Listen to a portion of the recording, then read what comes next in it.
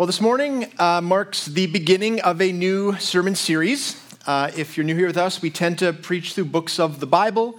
We were in Luke for basically through the summer. Today, we are starting a new series in the book of Hosea. If you're not familiar with the book of Hosea, we have a helpful tool. Here it is. The Bible Project has put out these great sheets that diagram books of the Bible.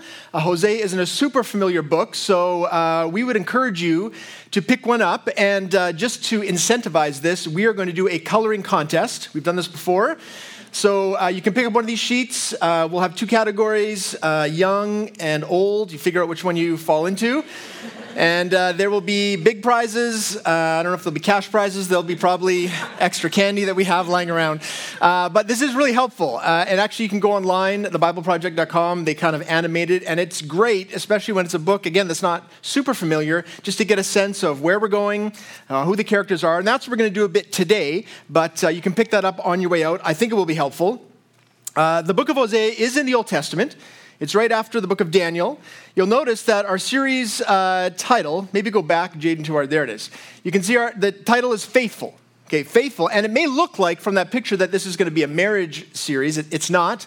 It's not going to be the hows and whys of a godly marriage. What we're going to do is to use marriage as kind of a central metaphor, a central idea to understand the relationship between God and his people. Between us and God. If you're here this morning, a Christian, that's that relationship that this book is really about. We're going to look at our nature as human beings, the character of God, how we relate to each other. And the reason we're using marriage as a central idea is because that's exactly what you find in the book of Hosea. In fact, you find it actually throughout the Bible. If you look, there's a lot of language in the Bible, relational, sort of intimate language about the nature of our connection with God. If you look in the book of Ephesians 5, talks about a husband's love for his wife as being like the love of Christ for the church. There's a whole book in the Old Testament, Song of Solomon, which is about King Solomon and his love for his bride-to-be, but is also an analogy for God's love for his people. And so just like in marriage, right, in our relationship with God, there's great joy in the relationship itself, in the intimacy of it. But just like in marriage, there can be heartache and there can be betrayal. And that's the situation in the time of Hosea. So while the events of this book happened thousands of years ago, what we're going to see is that people, human beings, really haven't changed that much, and God hasn't changed at all. We, as human beings, we struggle in our devotion to God, in our relationship with God, but he remains faithful year after year, moment by moment, in every generation. So we're going to begin just with a little bit of context. And the book itself begins that way. So this Hosea lived around 750 BC, so 750 years before Christ. We don't know that much about him, but in our very first verse, he gives us a little bit of context. So here's Hosea 1:1. We're going to do 5 verses this morning.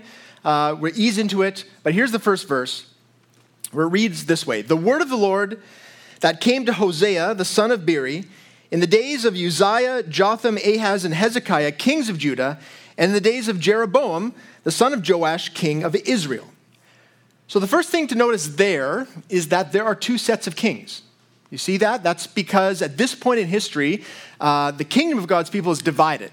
So I have a map for you. Very exciting. The kingdom was united, right, under the first few kings, Saul, King David, Solomon. Then basically Solomon and his kids messed things up, and there was a division. And so now the kind of purpley blue at the top is the northern kingdom, the kingdom of Israel. The southern kingdom is the kingdom of Judah.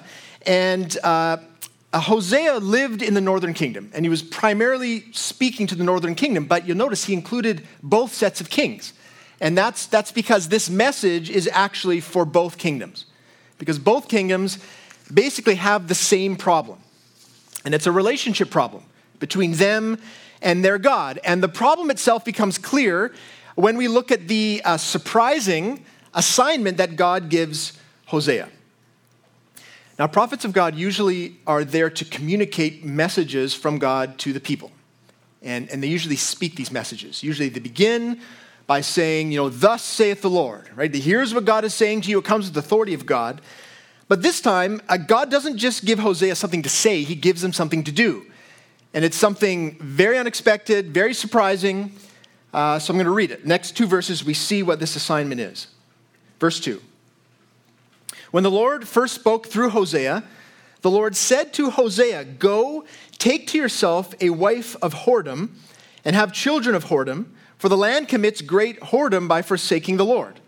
So he went and took Gomer, the daughter of Diblaim, and she conceived and bore him a son. So, God's instructions are that Hosea was to marry a woman that would be repeatedly unfaithful to him. A wife of whoredom is what it says, which, if you're new to the church, or if the first time you're reading through the book of Hosea, sounds very strange. It sounds very shocking, and it is very shocking. But what we should notice here is that there is a clear purpose to this. That it is shocking, it is unexpected that God would command this, that Hosea would go and do this, but we can see that it is purposeful. He says to Hosea, you need to marry a wife of whoredom because the land commits great whoredom by forsaking me. Now this is interesting. Okay, this immediately gets us into the heart of this book because clearly here what's being spoken about is the sin of the people, right? The people of God, their sinful behavior. But the word choicing is very interesting. God's people sin a lot in the Old Testament. And there's a lot of different words that are used, but usually the words tend to be words like disobedience, like transgression, like iniquity. Usually the whole point of if you're sinning against God, you've broken the commands of God. You're in the wrong spiritually, morally, legally. But this word, right, this word whoredom tells us something else about sin. It tells us that sin isn't just disobeying God, it's being unfaithful to him. It's breaking our relationship with him. So we're going to have 3 points this morning, and here is the first one. That sin is unfaithfulness. Unfaithfulness. This is key to understanding our relationship with God more clearly, because what it tells us right away is that God isn't just some impersonal deity in the sky. He's not far removed from us, just proclaiming blessings and curses, just giving commandments, do this, and stays far away from us. No, what it's telling us is that he was and is a personal being, that he actually is in a committed relationship with his people. This is something that is actually pretty clear when you kind of read through the Bible, but I don't know that we always think of it this way, that we have this kind of relationship with God. So we're going to try to understand this. We're going to try to understand what's happened in that relationship up to the point of Hosea, where God is telling Hosea to do this thing. And so we're going to look at a bit of backstory. Now, backstory is always important. If you're understanding character, if you want to understand conflict, it really helps to sort of deepen understanding of why a character is feeling this way, like in a story. So for example, I finally watched this movie, right, Thor. It's been out for a little while, but it's finally free on Disney+, so I watched it. And they begin the movie with backstory, with a recap of all the things that have happened to Thor. Now, as you see him there, he looks like a very strong, very resolute, right, supernatural being. That's clearly what the movie poster is meant to communicate. But in the backstory, we come to see him in a different light, right? They go through all of the things that have happened to Thor, and it's been the movies thus far have been tragic for Thor, frankly. He's lost his father. He's lost his mother. He's lost his brother Loki 2 or 3 times, just because he's kind of a god sort of thing. He's lost his friends. He's lost the love of his life, Jane, who is now there. It's complicated. But anyway, what we learn is that, Thor isn't just this mythic godlike being with supernatural powers. He is a man putting on a brave front for the hurt and the heartache that is within him, right? For all his strength, for all his charisma, Thor is longing for love. The backstory is important. And that story is not that much different than the story of God and his people. It's actually way different. This is very, very different. But the part that is the same is that our story also is a story of love and heartache because it is the story of a broken relationship. So here's a couple of snapshots just to kind of get in our mind leading up to Hosea. At the very beginning, God created human beings. He created a people and a perfect place, but he created these people, Adam and Eve, to be in a relationship with him. They were a people for himself in a sense. They were to know him, to enjoy him, to love and be loved. That's what you see in the Garden of Eden. Adam and Eve walk with God in the cool of the evening. They're in connection with him. They experience the fullness of his presence and his blessing like newlyweds, in a sense. They enjoyed each other perfectly and purely and joyfully, but as we know, it didn't last.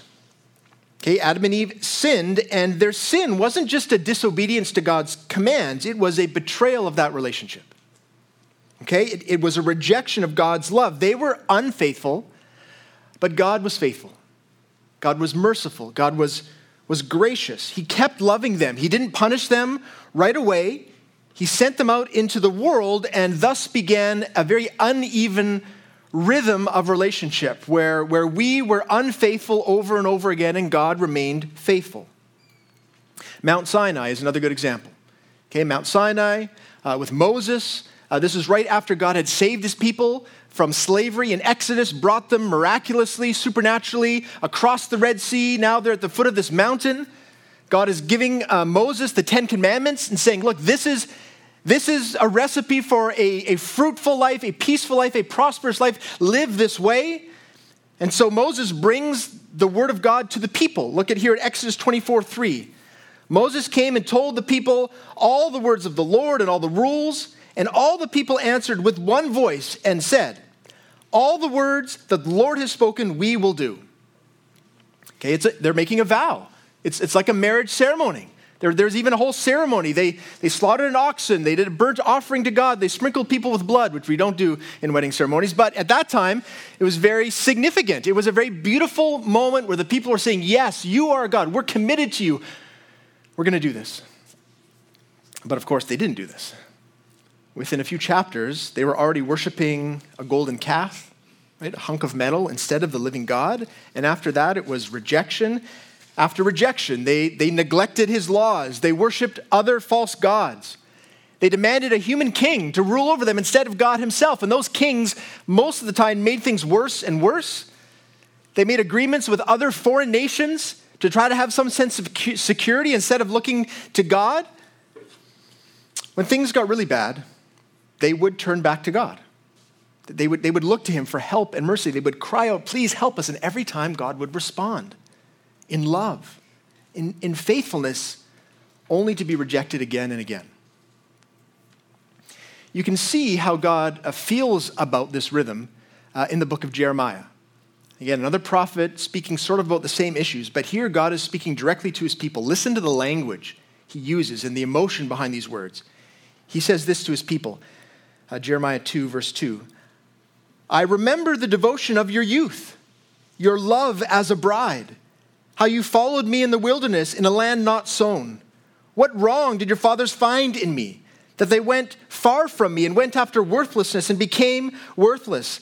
They did not say, where is the Lord who brought us up from the land of Egypt, who led us in the wilderness in a land of deserts and pits, in a land of drought and deep darkness, in a land that none passes through, where no man dwells, and I brought you into a plentiful land to enjoy its fruits and good things, but when you came in, you defiled my land and made my heritage an abomination.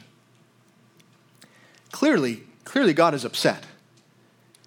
And I think the language there is very interesting. He's not just listing like a list of infractions and wrongs. As I read that, it kind of sounds like a letter, after there's been a breakup.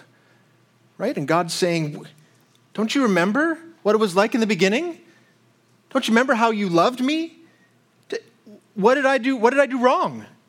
Right? All I did was love you and care for you and rescue you. But you forgot about me. You rejected me. I brought you into a land of promise that would be for you and all your children, and you defiled that land. Which is exactly what we see in the book of Hosea. Right? You have that same language, a land of whoredom, which means the entire culture of Israel at that time was unfaithful, was untrue, had no integrity. From the individual person at the bottom to the political, religious leaders at the top, everyone had proved themselves to be sinful and corrupt and betrayed their commitment to God.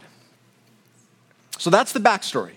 That's how we should understand this brokenness between God and his people up to the time of Hosea. So let me ask this question then. If we're to understand this, which we should want to, because you should already be seeing this hasn't changed a lot today. Here's the question. Why did this keep happening? Like how could these people who had witnessed these incredible things that God did, amazing demonstrations of power and grace, and yet they kept turning their backs on God. How did that happen? Well, I came across a helpful quote from a guy named Tim Chester, who's written a commentary on Hosea.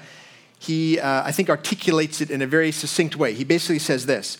Here's what happened. A time of prosperity had led to spiritual complacency, and a time of spiritual complacency had led to spiritual infidelity. It was a time that was coming to a close. And this is accurate.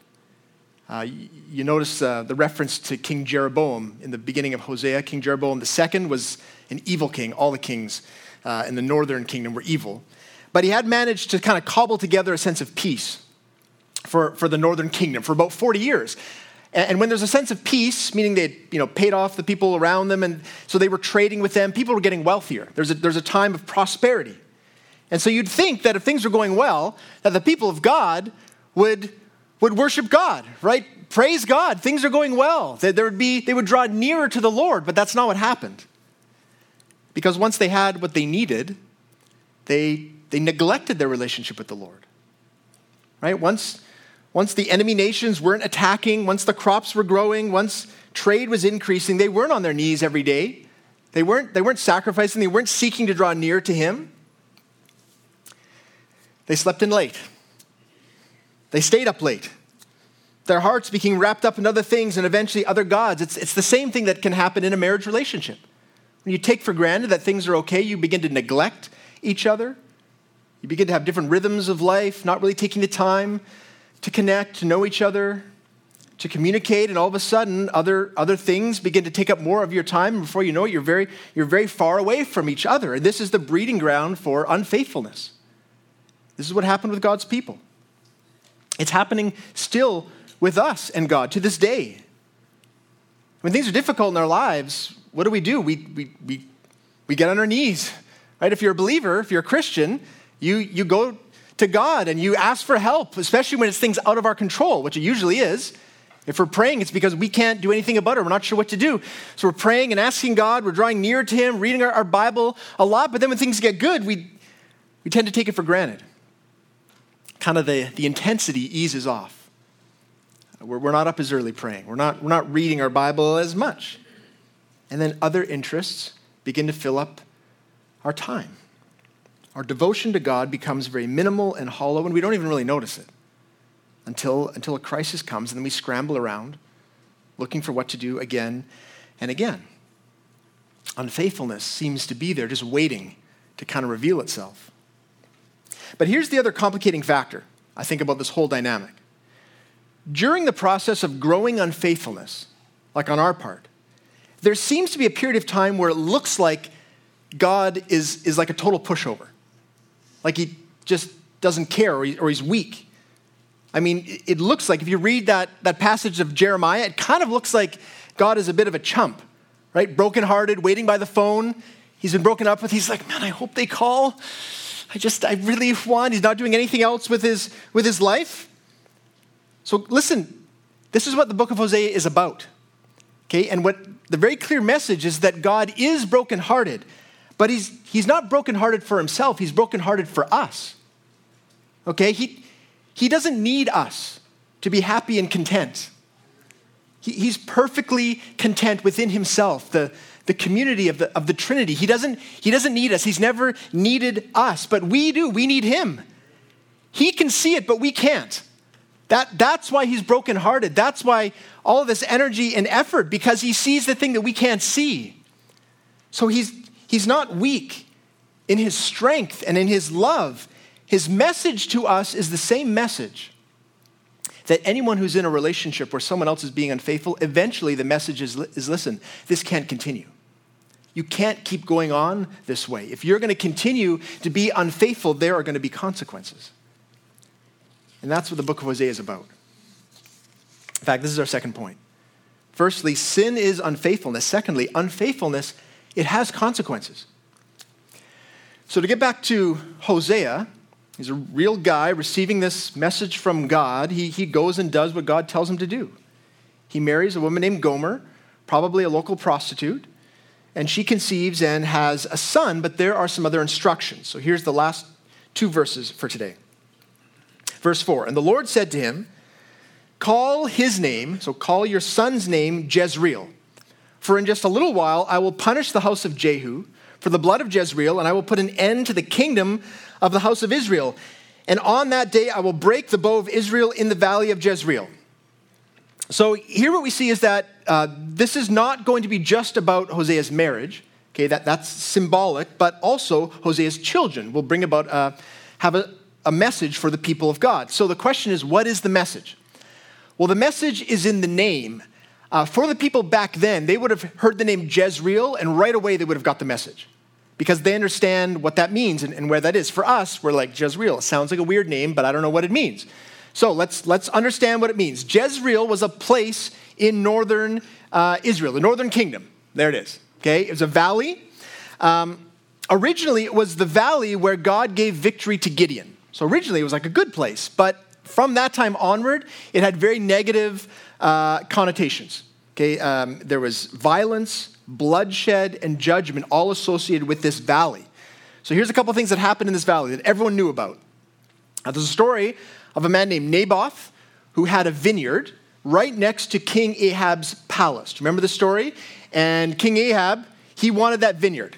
And so he goes to Naboth and says, sell me your vineyard. And Naboth says, I'm sorry, king, I'd like to, but it's part of our family land. I can't sell it to you. Naboth, temper tantrum, right? He's whining, I want that vineyard. He's in his palace. King Ahab is married to Jezebel, who's even worse than King Ahab. Okay, both of them evil. It's like Macbeth and Lady Macbeth. So he says, Naboth won't sell me his vineyard. I'm so upset. And she says, what's wrong with you? You're a king. You can do whatever you want. Just kill him and take the land. And so that's what they do. They send some guys over. They bring Naboth out. They stone him to death in his backyard. Blood all over the place. Everyone knows this story. That's what people think of when they think of Jezreel. But there's more. A bunch of years later, God anoints a new king.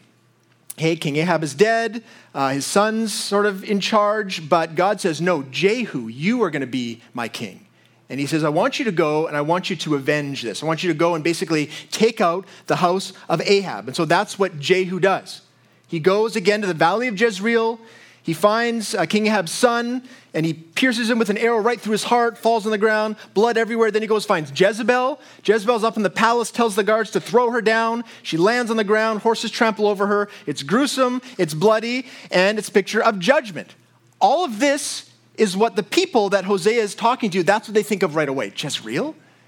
You're going to call little baby boy Jezreel?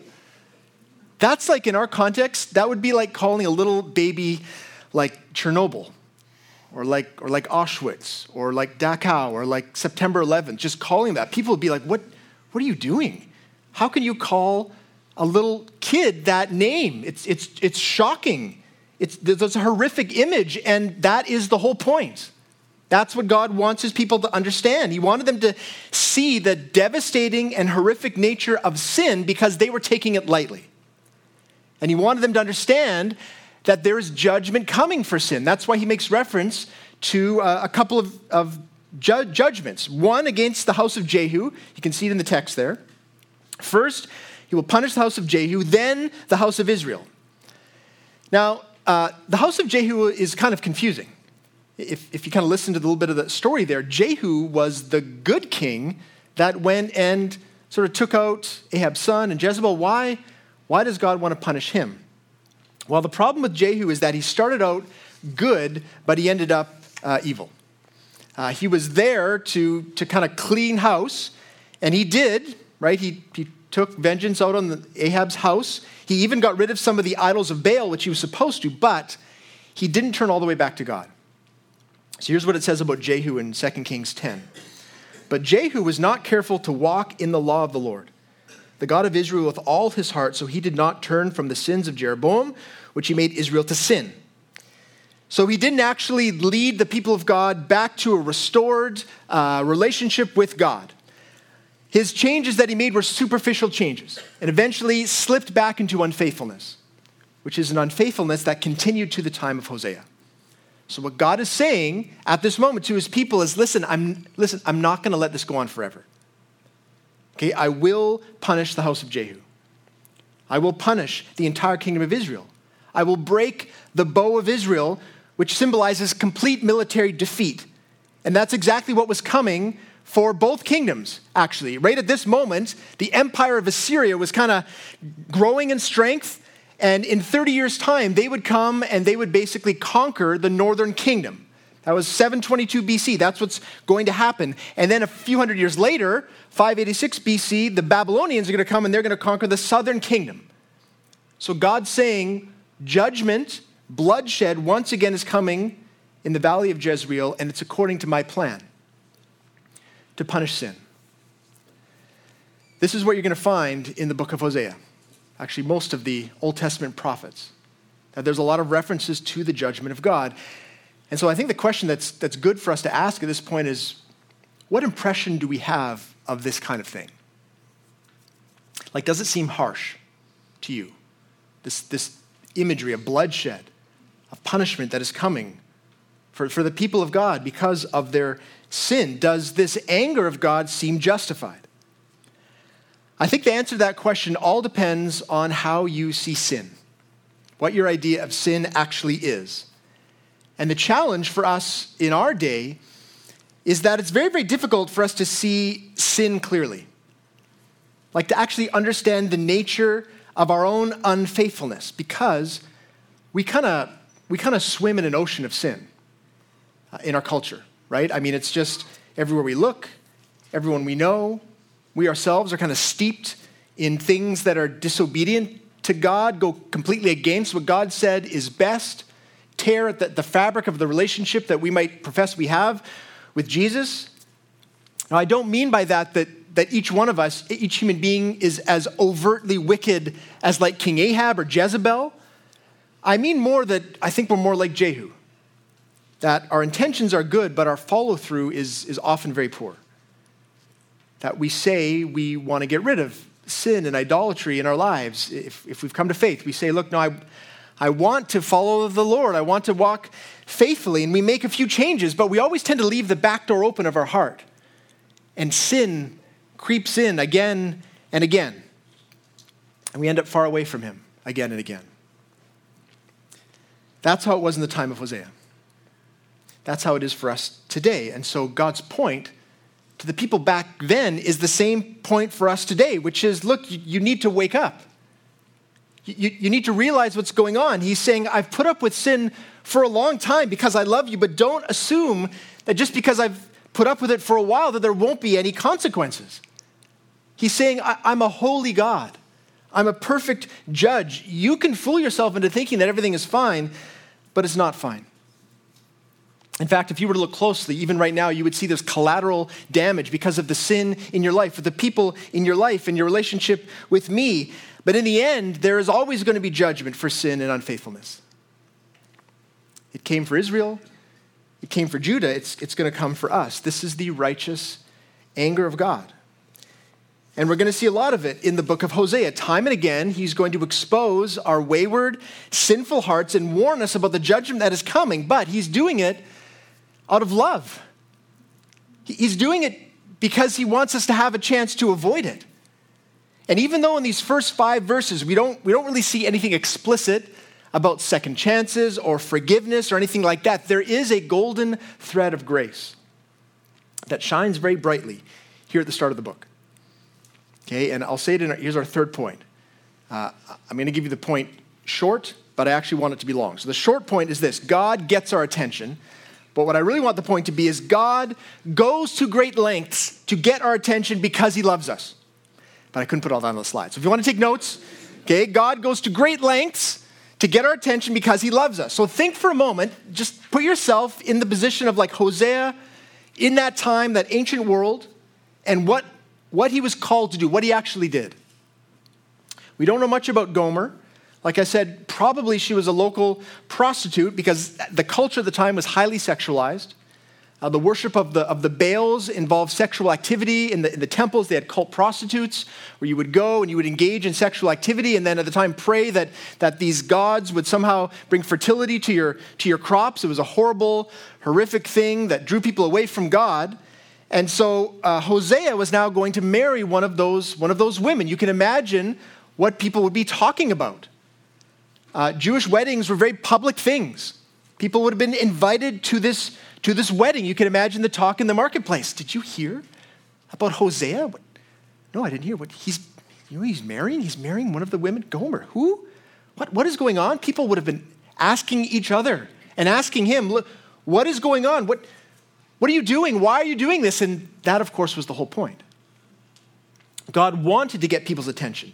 He wanted people to wonder what was going on and ask questions because he wanted them to realize that this shameful marriage was a mirror of their own shameful spiritual lives.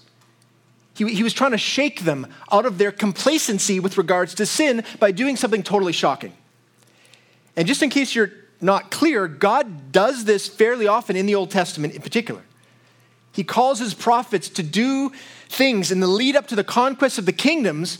He called them to do some pretty shocking things to try to get people's attention. For example, in Isaiah 20, he called Isaiah, the prophet Isaiah, to walk around naked for 3 years as he preached.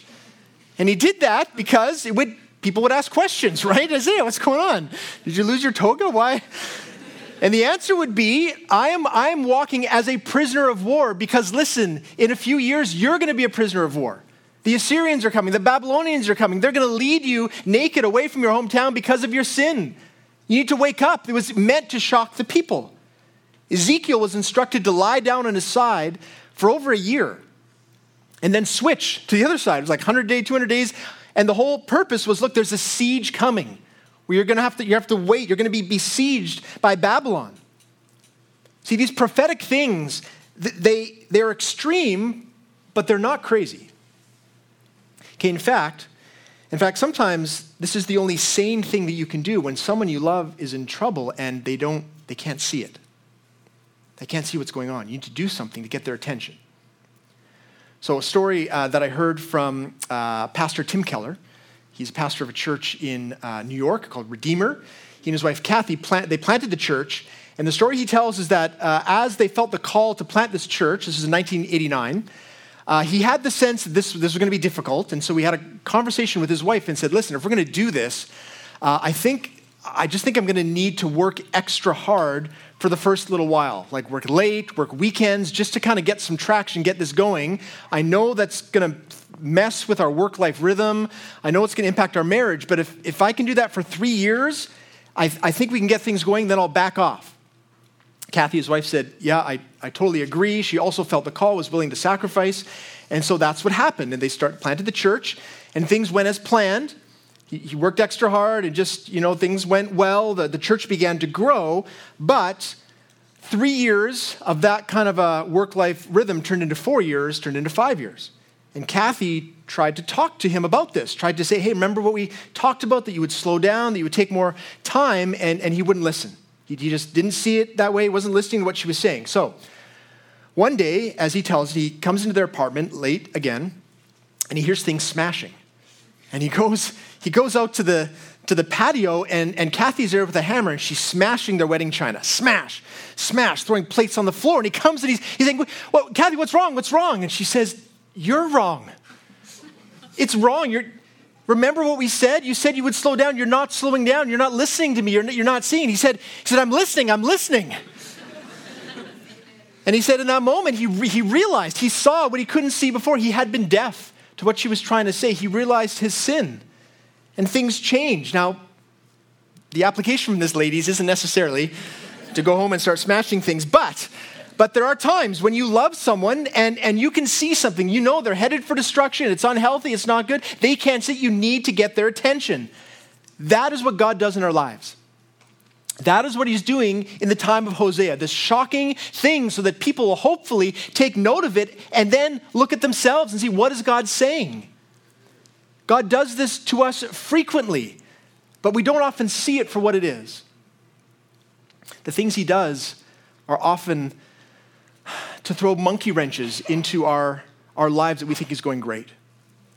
There's lots of times in our lives when we think on so many levels, everything's going great. Job's going well, money's okay, family seems to be doing okay.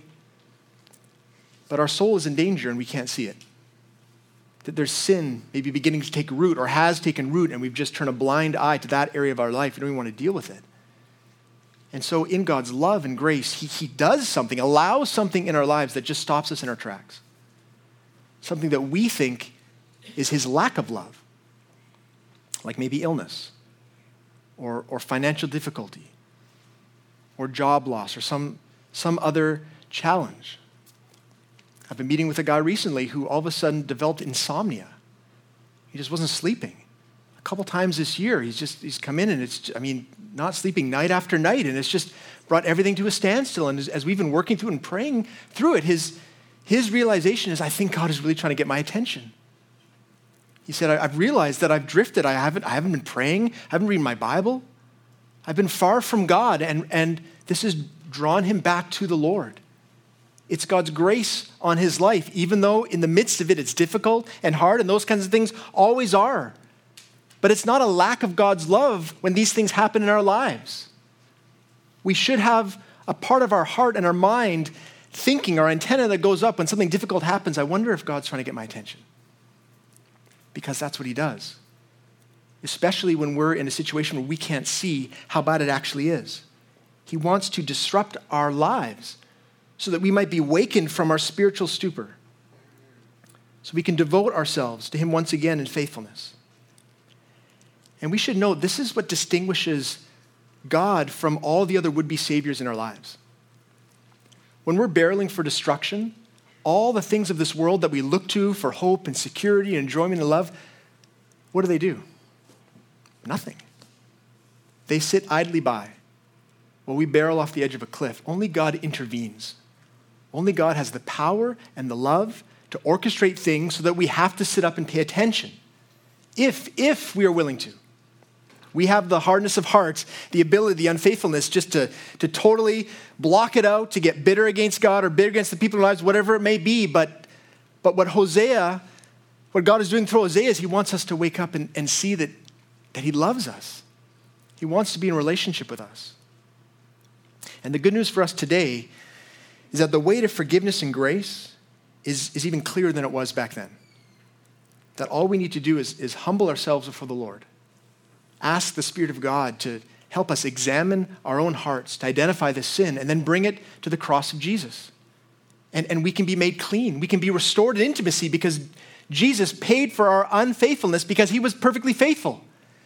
And so the intimacy with God, the relationship that began way back in perfect union in the Garden of Eden, it's restored through Christ. And so my encouragement to us is let's listen. Let's be aware for what God might be doing.